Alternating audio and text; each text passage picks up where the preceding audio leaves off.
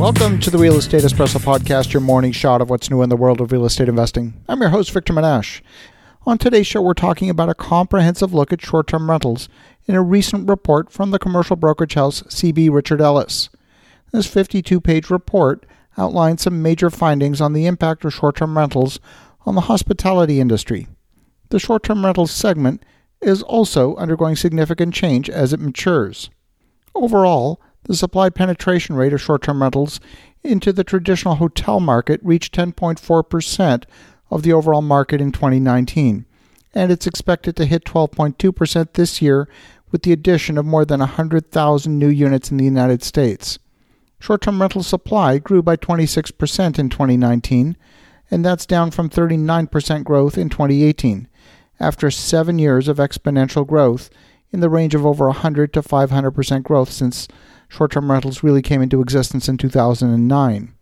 Growth rates are expected to slow further to 19% of the market in 2020. Now, recent growth for short-term rentals has been primarily in suburban and rural areas. Units in the urban markets only make up 20% of the total supply, down from more than 45% of the supply in 2014. Los Angeles remained the largest short-term rental supply market in 2019 after overtaking New York City last year in 2018. Los Angeles, New York, and Orlando together account for about 12% of the total short-term rental supply in the U.S. last year. Guests consistently cite price and location as their top reasons for choosing alternative accommodations. Increasingly, there are branded apartment hotel models with companies like Sonder, Stay Alfred, Lyric, and Domio, and they depend on price arbitrage between monthly rent payments and nightly short-term rental rates. Many companies have entered the market, primarily in U.S. urban centers. There's an undeniable change underway in the lodging sector. Determining the total supply of short-term rental units is not easy, though. The most widely available and reported estimate is the total number of units listed on each platform. There's more than 1.5 million short-term rental units on various platforms listed last year, at least 7 times the amount back in 2014. But not all these units were active all the time or available for booking year-round. For example, at any given point in time, you might have only 30% of the total unit count available for booking on any given day. If we examine where these units are located and their market penetration, you find that nearly 20% of the resort market is made up of short-term rentals, with 80% being made up of more traditional hotel product. 13% are urban, 10.5% are in small metro areas, and 6.5% are in the suburbs or near airports.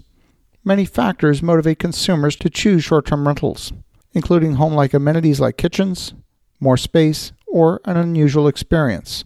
But price and location are the dominant factors. According to an annual survey of travelers by Morgan Stanley, more than half said that price was the most important factor for short-term rental use. In fact, short-term rentals provide an affordable option to tourists visiting cities where hotels are disproportionately high-priced. After price, location is generally the most important reason for choosing a short-term rental. 1/3 of Morgan Stanley respondents said location was the biggest reason for choosing their particular short-term rental unit. And the CBRE analysis of hotels and short-term rental location data showed that more than 35% of short-term rental properties were located more than a mile from the closest hotel. And that figure increased to 57% for rural locations.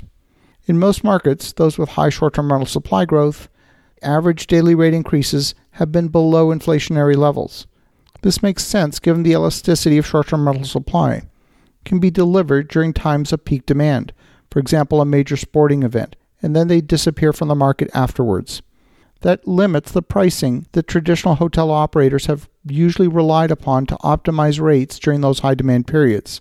The hotel industry has not experienced real average daily rate increases since 2016, once you subtract inflation from the numbers. This is because the additional supply coming from the short-term rental alternative keeps a lid on pricing. Distinct business models have evolved in recent years across the short-term rental universe, not to mention the large number of companies that have started to assist these companies on operations, on hardware, on guest support services, revenue management, pricing. There's a ton of innovation going into this particular segment. The rise of professional operators since 2017 is evolving faster and further with the advent of new business models.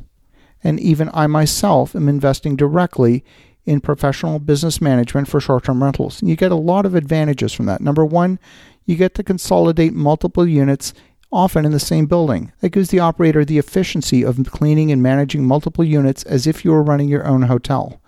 Number two, branding the units. It creates a differentiated, consistent, trusted product for guests and for consumers.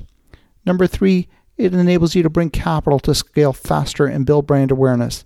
And finally, number four, we can focus on building purpose-built or converted apartment buildings, which are then converted to short-term rentals.